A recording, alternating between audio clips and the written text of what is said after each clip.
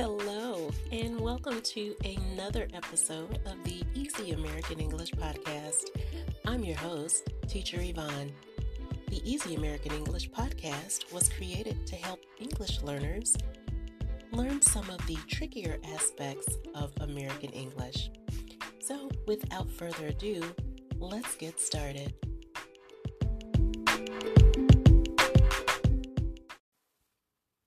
Today's episode is the fourth in our series on tenses. We talked about tenses in their basic form. Then we looked at the past tense and the present tense. And this episode, we're going to consider the future tense. Previously, we considered that past, present, and future all indicate time because tenses help us to communicate what time or when an action is taking place. However, the aspect of each of those times is broken down even further into simple, continuous, perfect, and perfect continuous. The future simple is an action to be completed in the future. For example, I will go to the store. Another example is, I will go to school. The future continuous is an action occurring at a specific point in time. Let's look at our example that was used in the future simple. I will go to the store. If you want to turn the future simple statement of I will go to the store into future continuous, you will need to add a specific point in the future. You'll need to talk about a specific date or a specific time in the future. Essentially, you're adding more information. I will go to the store on Wednesday. I will go to the store next week. Future simple and future continuous are very similar and close to each other on a timeline, just like the present simple and continuous and the past simple and continuous.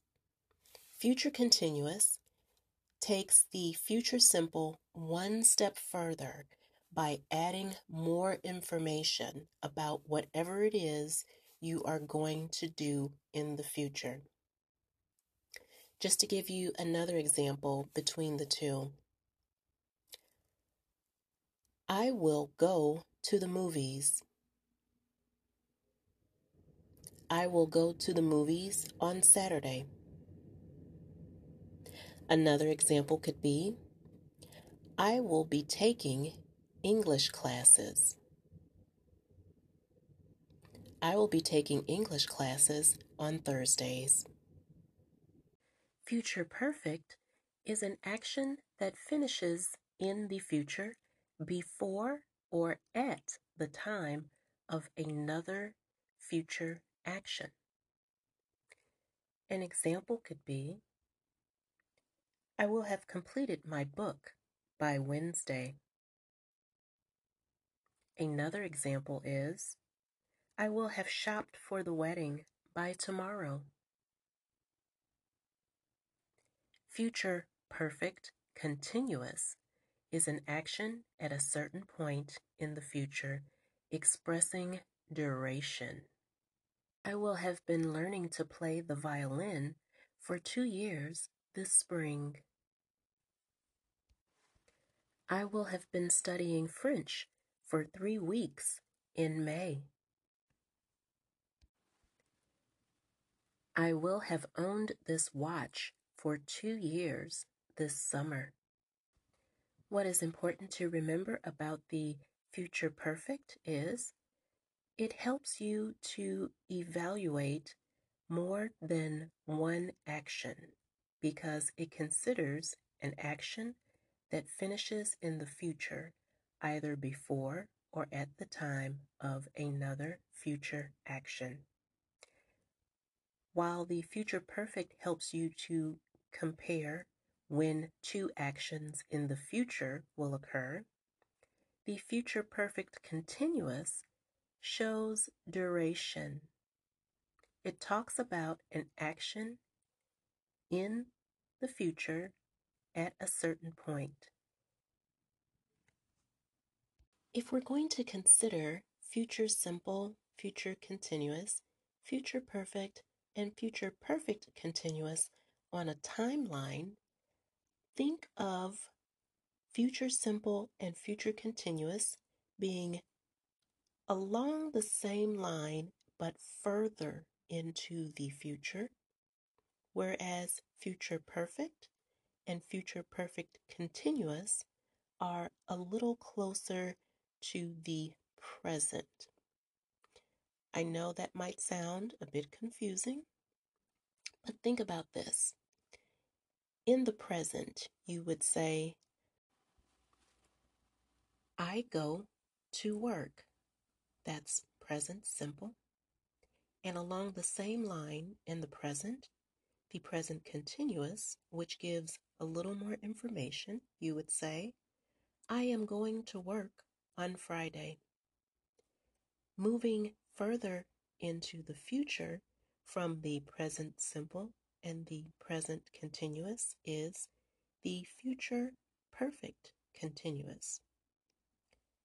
I will have been going to work for a week. Moving even further into the future is the future perfect. I will have gone to work for 1 week before going on vacation. Moving even further into the future are the future continuous and the future simple along the same line, with the future continuous being, I will be going to work on Friday, and the future simple being, I will go to work. Timelines of the past, present, and future tenses, broken down even further into the aspects of simple continuous, perfect, and perfect continuous, can be really helpful for understanding. I encourage you to continue to do your research and studying and practice using these tenses and try to figure out exactly what's being communicated when you use the different tenses with their respective aspects. I do hope I was able to shed a little light on the tenses and to help give you a better understanding of what's being communicated with the tenses. I hope you continue to stay with me. After this commercial break, we will be back with those funny words. Welcome back. Now we're going to consider funny words. And today's funny words are a bit interesting in that I never really thought of them as particularly confusing. However, I have a lifetime of speaking English and I have a lifetime of context with respect to these two words. The words we're considering today are customer and client. Customer, C-U-S-T-O-M-E-R, and client, C-L-I-E-N-T. We are talking about people that in some way purchase goods and or services, okay? Now, a customer is someone who purchases a product or a service from a company, where a client has a little more professional support or service from that particular entity. For example, you could be a life coach and you have clients as such. You are providing professional support, your coaching services to that person. All right. Customers and clients can differ in the relationship that they have with the company with which they are doing business, but it's always important to remember that typically clients are longer business relationships. Now, that is not to say that customers cannot be what are called long-term customers. Think about this, for example. Maybe there is a particular store where you choose to buy your groceries, and you've been buying your groceries from that store for the last 5 years. You would be considered a long-term customer.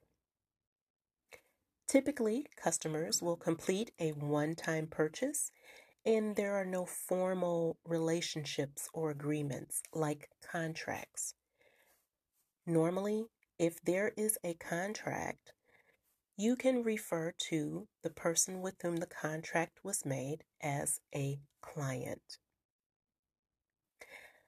Again, I never really thought of these words as particularly confusing, but the idea that a student had a question about these words led me to think about some of the words that aren't particularly confusing to native speakers because of context, but may in fact be a bit confusing to those trying to learn English.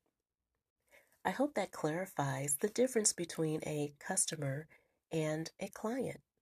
Stay tuned and we will be back for our word of the day. And welcome back. Now it's time for our word of the day. The word of the day for this episode is affluent. Affluent. A-F-F-L-U-E-N-T.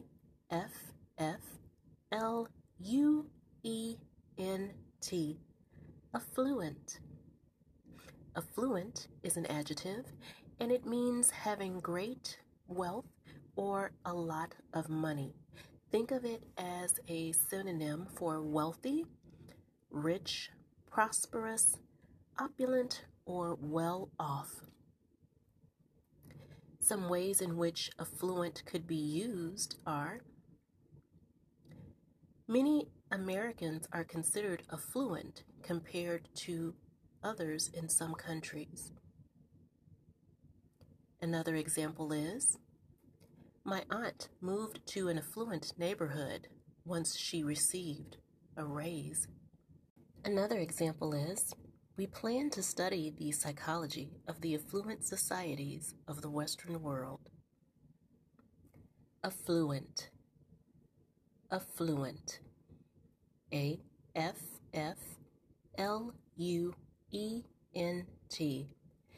And again, it is an adjective that means wealthy, rich, or prosperous.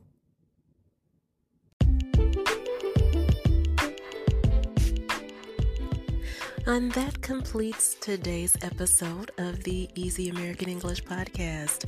I want to thank you all for joining me, and until next time, stay safe.